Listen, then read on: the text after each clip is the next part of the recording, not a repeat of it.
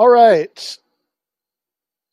I think a good place to start tonight would be by just kind of quickly recapping part one on Friday and part two last night. So, in part one, we talked about the place where Marx most explicitly lays out the series of claims that are generally grouped together as Marx's theory of history. A lot of the things he says here are all over the place in many of his other writings, but this is kind of the canonical, concise statement from the 1859 preface to the Critique of Political Economy, where Marx writes this: in the social production of their existence, men inevitably enter into definite relations which are independent of their will, namely relations of production appropriate to a given stage in the development of their material forces of production. So we've got a theory of the stages of history. The totality of these relations of production constitute the economic structure of society, the real foundation on which arises a legal and political superstructure, and to which correspond definite forms of social consciousness. The mode of production of material life conditions the general processes of social, political, and intellectual life. It is not the consciousness of men that determines their existence, but their social existence that determines their consciousness.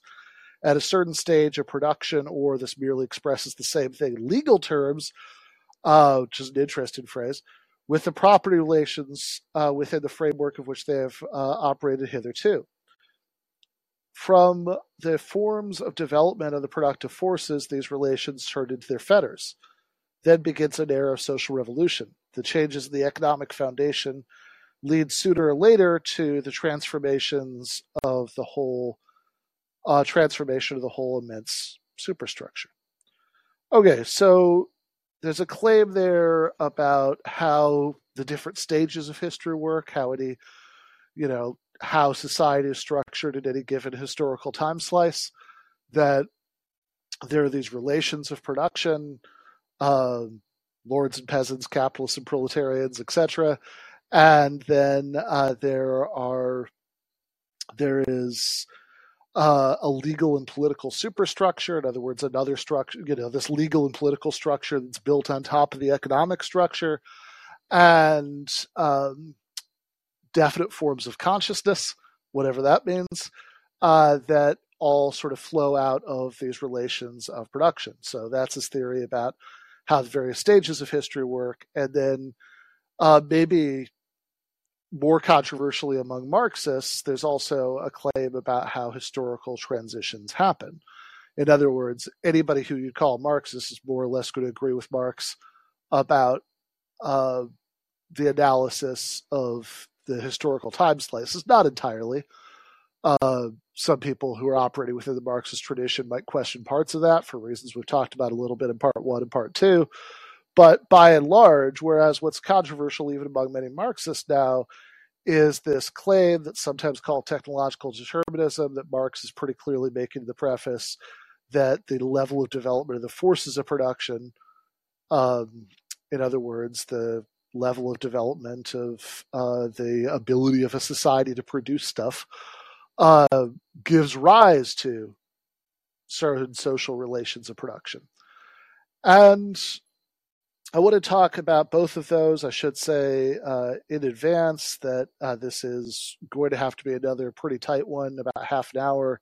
There's an article that I owe Megan at Jacobin that I need to get cracking on after we're done with this. So we're only going to go till about 11 tonight. So if you do want to call, just go ahead and get right in. If we have Crunchy back, certainly Crunchy should go ahead and call.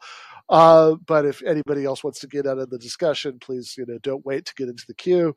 But right now, I just wanted to say, I guess. Well, okay. So I guess what we should do is we should first recap a little bit of the discussion about the stages of historical development, and then get in a little bit more to the theory of historical transitions. And I'm interested here not just thinking about what Marx said, but in thinking about what my favorite late 20th century Marxist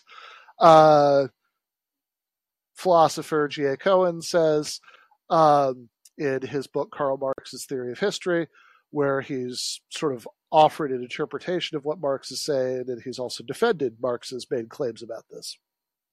Okay, so started with the theory of the particular historical time slices, how they work. In part 2 of this trilogy of episodes, there was a caller who raised what a classic objection to Cohen, but really to Marx, because Marx, is very explicit about this, at least in the 1859 preface, about thinking that the legal and political superstructure is this separate thing that's built on top of the economic structure. And there's a classic objection to that, which a lot of people have worried about. Plekhanov sort of worried about it, although Plekhanov did not have a good answer to it. Cohen certainly worries about it, which is, well, hold on. Even in that quote that we just read from the preface, Marx says, at a certain stage of development, the material productive forces of society come into conflict with the existing relations of production, or this merely expresses the same thing in legal terms with the property relations within the framework of which they have operated hitherto. So if those merely express the same thing, that seems like Marx conceding that the property relations, the relations of production, who owns the means of production and who has to work for who and how they're made to do so, is part of the legal and political superstructure. So that makes it sound like we don't have two things, right? So Marx talks about the base and the superstructure, and people often get a little bit confused about this point, but what Marx is calling the base isn't the forces of production, right? The level of development of like industrial technology. That's like the base of the base. This is Marx talking about the forms that society takes. And within that, what he's calling the base is the relations of production, and what he's calling the superstructure is all of the legal and political structures that are erected on top of that economic foundation. And maybe also something like the ruling ideology of the era. That's something a lot of Marxists have wanted to call part of the superstructure, although it's a little bit unclear. Part of what Marx says in that passage makes it sound like Marx would include that. He does talks about forms of consciousness, but when he's the only, his use of superstructure says legal and political superstructure. So there's some ambiguity there in Marx. Cohen, at least, is only trying to include the legal and political structure. But even there, we've already got this problem, because if the legal and political superstructure is the separate thing from the economic structure, well, hold on, isn't ownership a legal relationship? And so this was raised in a call last time, and I'm not sure how adequately I answered it then. I wanted to take another crack at it, maybe say substantially the same thing, but say it a little bit differently, and say that the legal superstructure tells you which ownership relations you're legally supposed to have, which isn't necessarily what Cohen calls the relations of effective control are in practice. Now, it could be that in 99.999% of cases they line up, but analytically there is still going to be an important distinction between them, and I think Cohen is right about this. So to think about how that important distinction arises, think about, use the example that I used in the discussion with that caller last time, which is slavery, right? If you're in a society like the United States, where the 13th Amendment abolished slavery, at least for non-prisoners,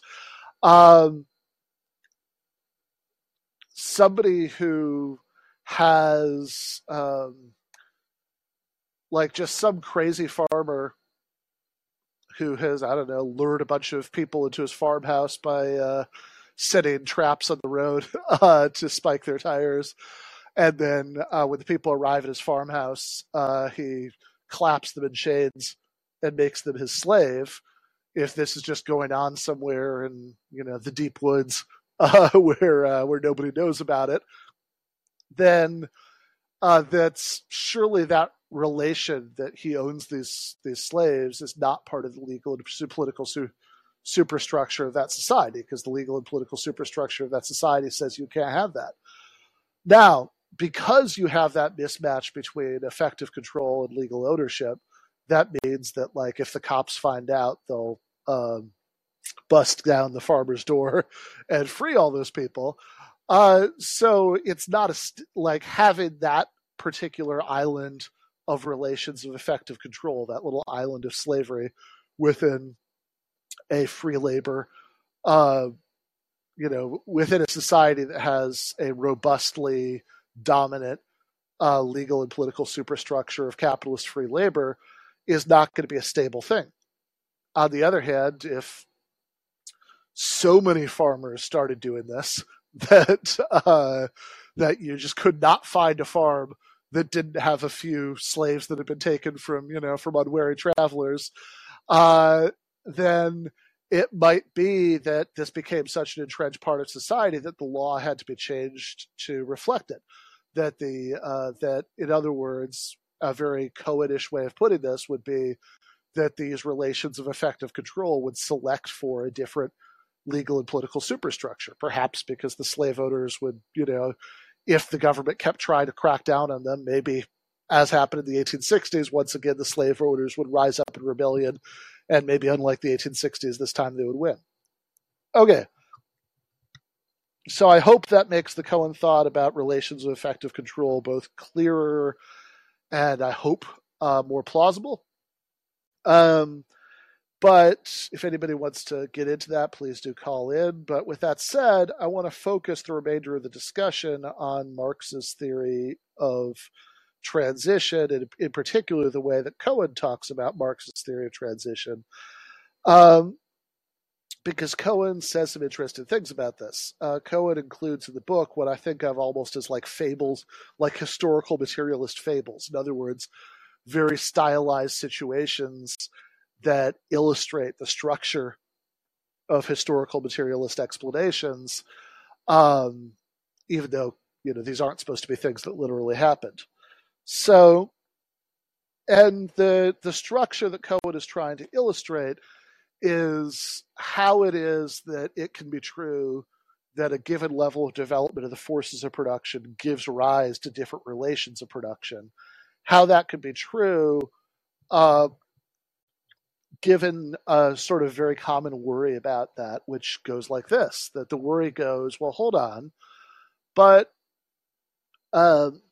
isn't it supposed, if you're saying that the reason we have a certain set of relations of production is that this facilitates the further development of the forces of production, well, chronologically, isn't that the wrong way around? In other words, if you're saying the fact that the further development of the forces of production are being enabled by a given set of relations of production now is the reason that in the past the old relations of production were replaced with these new relations of production, isn't that chronologically backwards? Aren't you explaining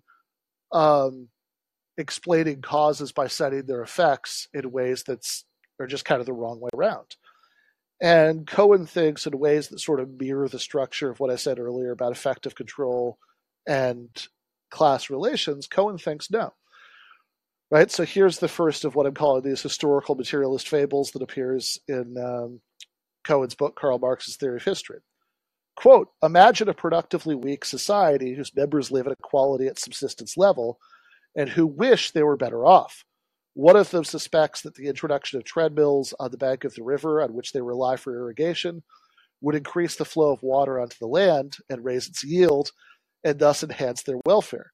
He puts this idea to the community, who are impressed, and a group is forthwith commissioned to design and construct the devices. These are then installed at suitable points in the riverbank and tested, all members of the community participating in the test. They correctly perceive the benefits the regular use of the treadmills would bring, and there is a request for volunteers to man them, but none come forward. It is a task relished by no one in society, nor is it feasible, for reasons we allow the reader to conjecture, for everyone to contribute just some of their time to treadmilling. Many full-time treaders are needed. It is agreed to select them by lot, and this is done. So rebarbative is the job, however, that it becomes apparent it will not be efficiently performed without severe supervision. For that role there is no dearth of applicants, and a number are by some means selected for it. Gradually, a class structure, supervisors, farmers, traders, arise in what was an egalitarian community. One may now say that relations have changed because otherwise the forces would not have progressed, and the forces do progress because the relations have changed. But it is clear, despite the second part of that last sentence, that the change in the forces is more basic than the change in relations. The change in the relations change because the new relations facilitated productive progress.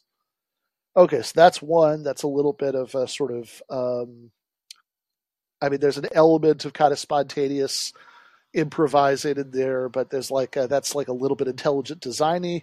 This next one is a little bit more Darwin-y.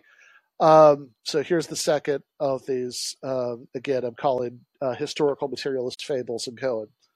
Quote, "The canoe was invented in a rowboat society whose culture strongly supports one-man navigation.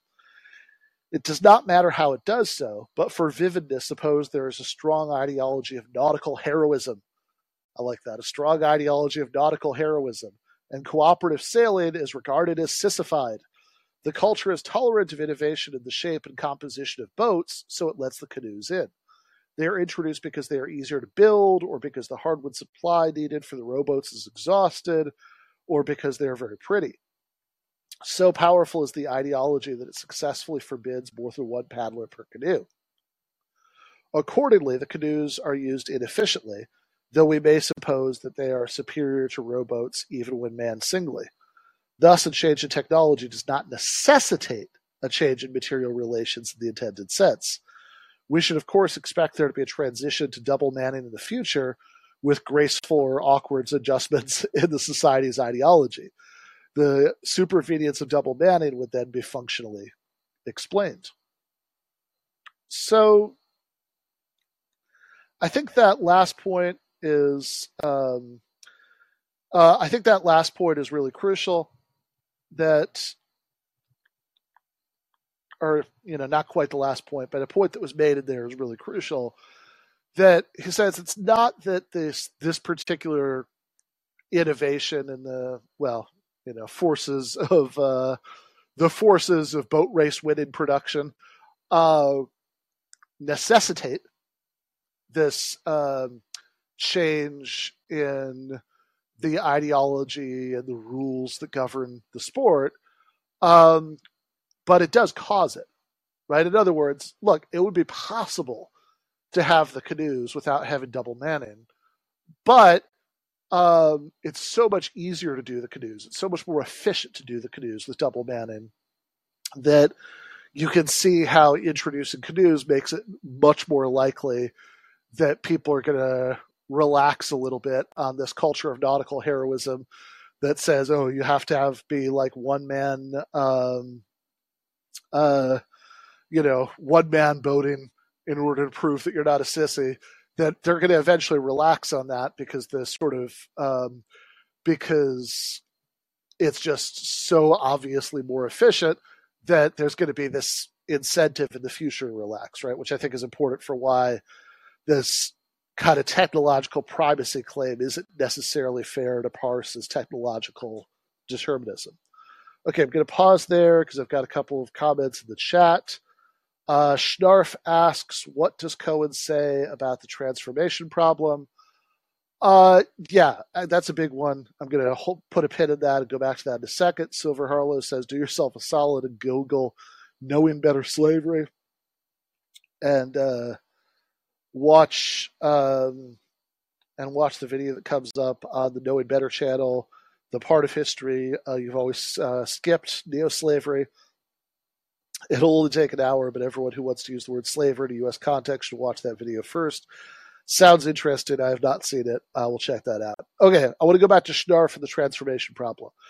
So the transformation problem in Marxist economics is the problem of finding a rule by which to transform the value of commodities, where value is understood as abstract, average, socially necessary labor time. Anybody who's in my class on Capital Volume 1 has that combination of adjectives etched deeply into their brain at this point because we've said it so many times in the class. So how to transform the values of commodities into the competitive prices of the marketplace. In other words, look, according to Marx, excellent. So according to Marx, and this is not really entirely original to Marx. A lot of this comes from Ricardo, and this is not totally uncontroversial as a reading of Marx, but sure does seem to be what he's saying. Marx is sort of offering some refinements and improvements and trying to sublate the original Ricardo stuff. But there are all these bourgeois economists culminating Ricardo who said similar things, that there is this thing called value that either is identical to or maybe is produced by the average hours of socially necessary labor it takes to produce a commodity. That's the real value of the commodity. And this concept of value becomes really important in capital because it's going to be all over the place there. And certainly when Marx thinks about the transformations of capital, in other words, the capitalist has some money, which turns into commodities because the capitalist buys a bunch of commodities. If it's merchant capital, maybe they're just buying commodities to resell. If it's industrial capital, they're buying the commodities they're buying are like capital goods that they're going to use to produce more commodities that they're then going to sell. Either way, money transforms into commodities, transforms into more money. One of the commodities that money is being transformed into in Marx's recounting of all of this is the workers' labor power, which is what the capitalist is buying, their capacity to work during certain hours of the day. And for Marx, all of these are forms that are taken by value. So, and even using the word value, and a lot of what Marx says about it at the beginning of the book suggests that this has something to do with exchange value. In other words, what something is worth in terms of buying and selling. But value understood this way, whatever relationship it might have to price, it's not an obvious one, right? Even if you are a very orthodox Marxist who ultimately thinks that price is some kind of weird, distorted echo of value, it is a distorted echo. Because after all, the differences in prices between commodities oftentimes do not seem to track at all the difference in the hours of average socially necessary labor that it takes to produce them. So how to explain this? All right. Cohen, by and large, doesn't really try. In Karl Marx's Theory of History, the book we've been talking about, he's defended all those claims that Marx makes in the preface that we've talked about earlier, but he doesn't really commit himself one way or the other on the labor theory of value. And in some of his later work that's collected, so there's a paper that he wrote called The Labor Theory of Value and the Concept of Exploitation. There are a few different versions of it floating around. To the best of my knowledge, the most polished version of it is in a book of Cohen's essays called History, Labor, and Freedom. And in there, Cohen sort of explicitly disowns the labor theory of value. He says, unsurprisingly, if you know who he hung out with, this September group of analytical Marxists that included like the economist John Romer, Cohen doesn't buy the labor theory of value for the reasons that a lot of contemporary economists don't really buy it. I should say, I'm describing Cohen here. I'm not necessarily agreeing. I'm agnostic on the labor theory of value. I think there are reasons to at least worry that it might not be true, but that's not quite the same thing as asserting that it's definitely not true.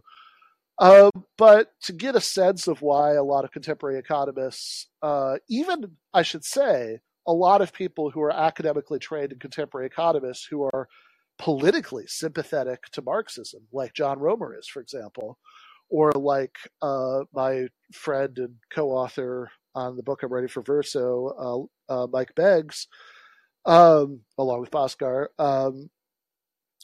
that if you read Mike Beggs' excellent essay called Zombie Marx, That's it, 2 words. Zombie Marx is the title of Mike's essay.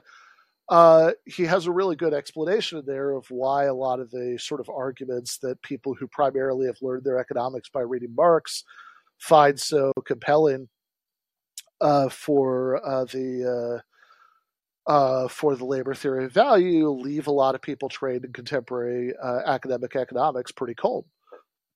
Like, Marx will say, at one point in volume 3,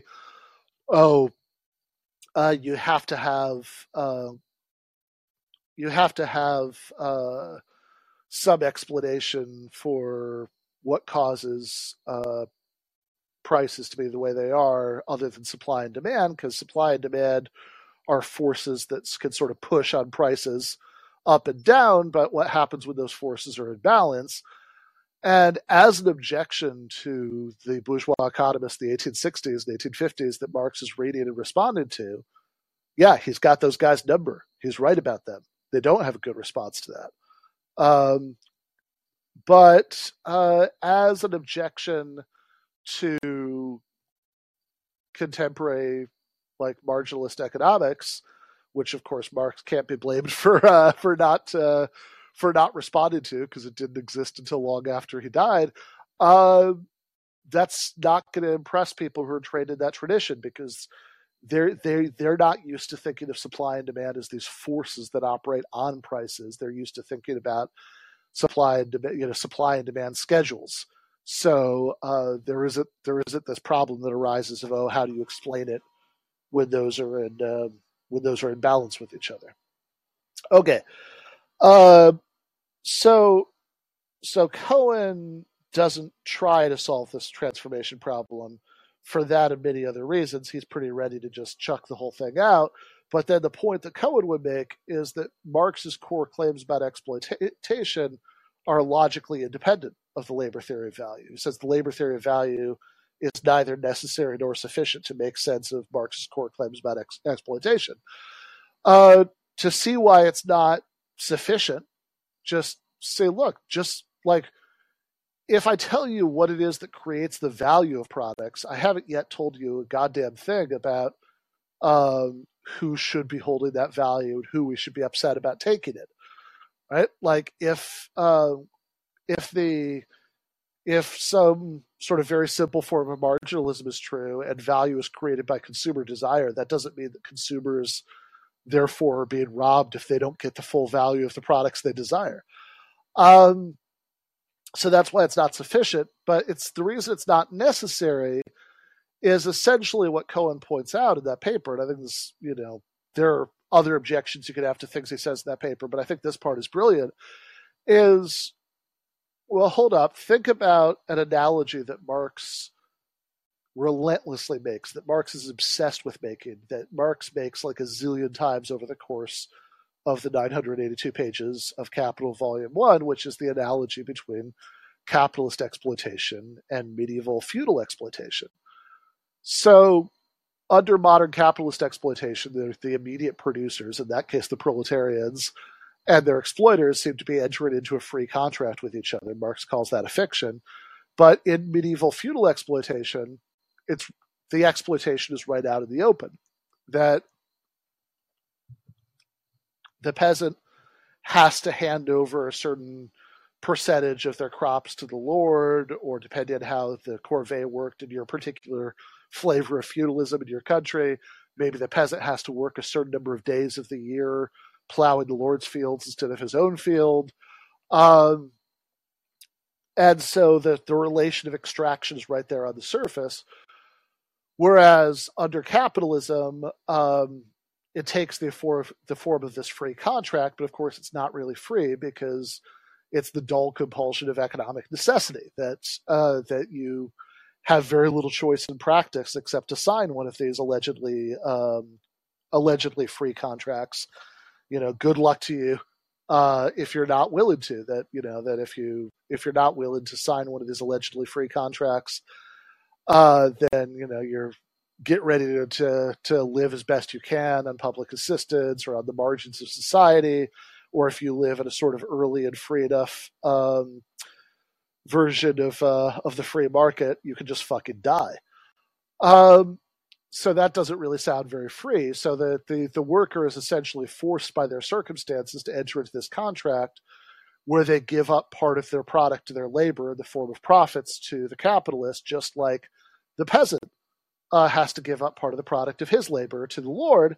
But what Cohen's point, it's a very simple point, but like I said, I think it's kind of a brilliant one, is look, not only does this still make sense if we don't route our explanation of all this through this somewhat esoteric concept of value, but actually not routing it through value strengthens Marx's core analogy between capitalist and feudal exploitation.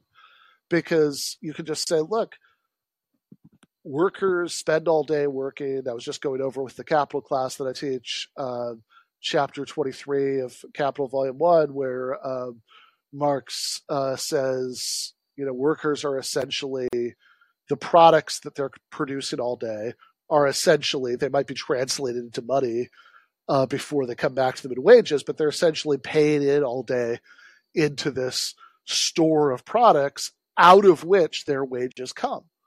And even if the capitalist originally, got his seed money from, that was just his personal property, maybe that even came from his own labor, well, that's long since used up. And now everything in this fund out of which he pays the wages is put there by the workers themselves. And so, look, you can say that you can explain what's going on here perfectly well without sort of getting into the metaphysics of value. You just say workers make products, and those products, or equivalently, the money that the capitalists get from the products, are then used to pay the workers. But workers are only getting part of the product of their labor. Another part of the product of their labor is being appropriated without their meaningful consent as profits. So, and we could just express all that in terms of talking about the products itself. And in fact, expressing that by talking about the products itself strengthens the analogy with feudalism, because, under at least certain forms of feudalism, what's being taken away from the peasant is literally the product. Okay.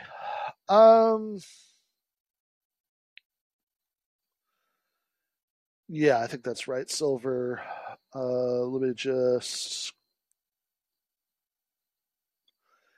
Yeah, and Schnarf, that line, the hand mill gives you the society with the feudal lord, the steam mill the society with industrial capitalists. That's the this is the element of Marx's theory of history that, either in relation to Marx's original formulation, or at least Cohen's sort of very straightforward defense of it, is often referred to as technological determinism. I don't think you have to say it's deterministic. I think it can just be a probabilistic claim. But that there's certainly a claim about the primacy of the forces of production over the relations of production. And unless anybody, if anybody does want to call in, I'll quickly take a call or two at the end. But otherwise, we'll sort of end tonight with this point that what's going on.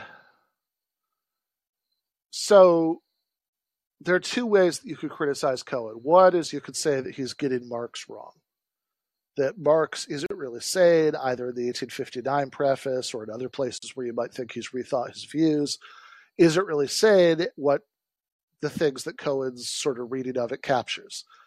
So that's you could just think it's bad Marx exegesis. But if you think it's good Marx exegesis, and for the record, I do think it's good Marx exegesis. I think that Cohen is in fact capturing the claims that Marx is pretty clearly making in the preface. So if you think that, then the next way you can criticize it is say, okay, well, that might be what Marx thought, but it's not true. So if we're going to be, if we're interested in being good Marxists now, Marxists in the sense of scientific socialists who are using our best empirical knowledge of the world in order to figure out how history progresses and how capitalism works in order for us to know how we can overcome capitalism, then, being a good Marxist maybe means rejecting certain aspects of what Marx says about this. So this takes us back to the Brenner debate. And Brenner's going to tell the story. I was talking about this with a caller last time, where what's going on with the initial rise of capitalism in England is that it's this sort of strange historical fluke that ultimately happens because of the Black Plague, and the way that that disrupts things in that particular country at that particular time. So really, there are these like very contingent, very local factors that are doing like all this explanatory heavy lifting in ways that don't really make sense if you have this view that, well, the forces are just have a sort of certain tendency to develop over time, and then the changes in the forces are ultimately what's driving the changes in the relations. And what I think, and Steve Paxton, who is our celebrity caller from last night, he wrote a really good book everybody should read called Unlearning Marx. And he was a student of G.A. Cohen at Oxford. So what Paxton pointed out, and I think is correct, is to say, well, hold on. So I just saw Silver saying, but what did Marx and Cohen say about S5 modal recurring joke? Never mind. So what we should just do an episode that's devoted to nothing but modal logic. That would actually be kind of fun. But I have to figure out how to translate that into the language of Colin, do an audio only version of that, or I guess I could do video now, but they don't have screen sharing yet, so I don't know how I could do a board to write down symbols, but I will think about that one. In any case, nice. I like that. Schnarf says he's the student of the public library and stealing books out of Barnes & Noble. Outstanding. So, okay.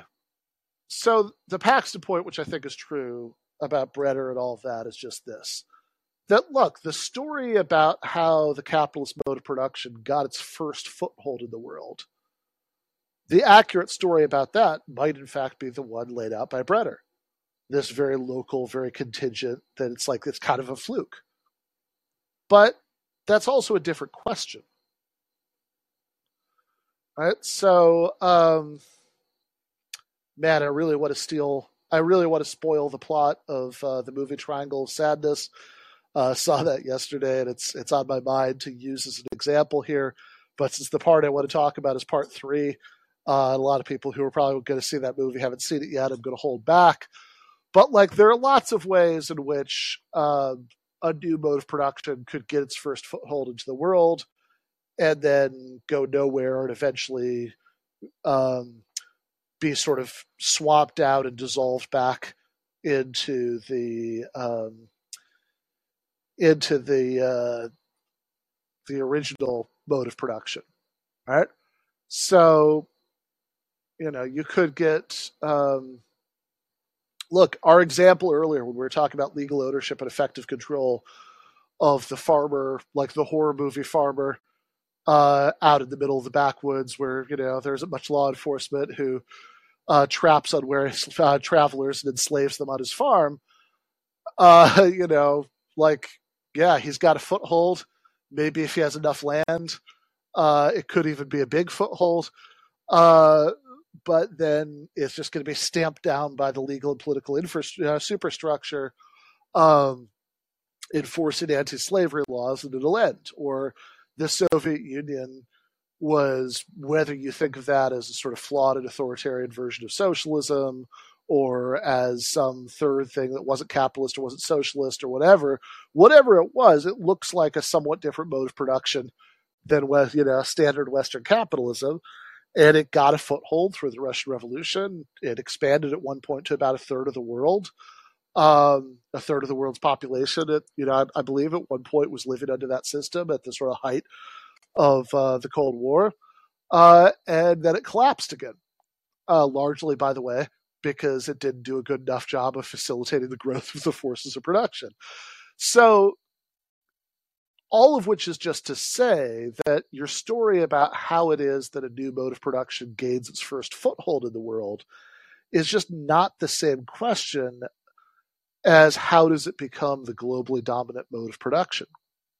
And I think even if you think that some sort of quote-unquote technological determinist story is ultimately correct in the second question, it makes perfect sense that the first question, the answer is often some patchwork of contingent local answers. What were the circumstances in such and such country at such and such time that gave rise to this? But then the question is, well, if it didn't become globally dominant, why not?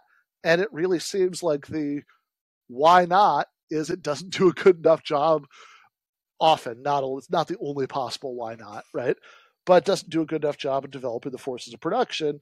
And it is pretty plausible that at least a necessary condition for the triumph of capital over the feudal ancien regime on a global scale from, over the course of several centuries, that at least a necessary condition for that was, in fact, maybe even a sufficient condition, certainly a necessary one, was, in fact, that it did such a better job than feudalism did of developing the forces of production, which I guess takes us back to the point about one of the reasons all this is politically relevant, which is that the project of socialism. This is my beef with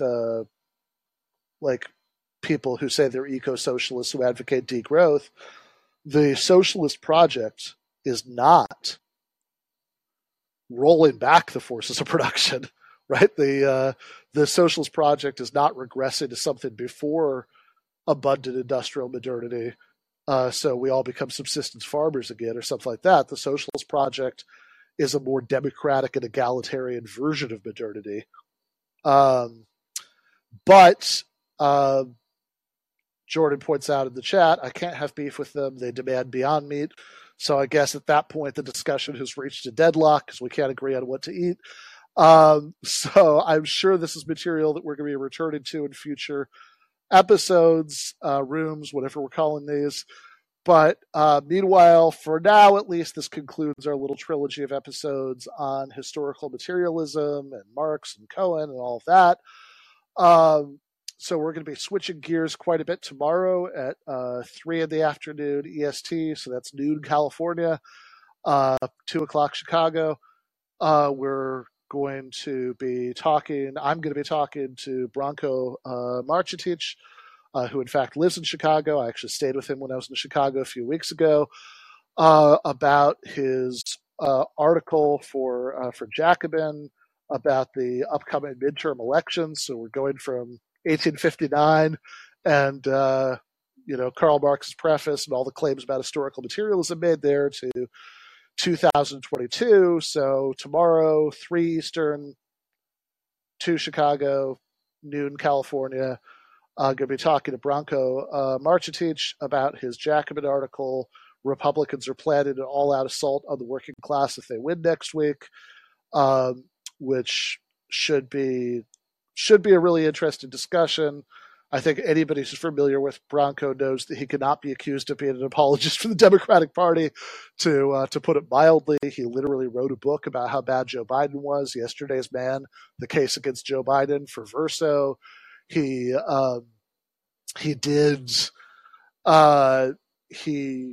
constantly speaks out against the sort of foreign policy consensus of the Democratic Party and in favor of de-escalation in Ukraine. I think he has, I think, some of the same preoccupations as certain contrarian journalists who will remain unnamed, but I think he's a smarter and more compelling version of those preoccupations. So when he says that if the Republicans win on Tuesday, it's going to be a massive assault on the working class, which I think he backs up very well in that article, that's worth listening to. It's worth talking to about. So we're going to take a break from Marxist theory, do a little bit of contemporary electoral politics on Monday. That's going to be, again, noon California, 2 Chicago, 3 God's time zone, Eastern Standard. I will see everybody then.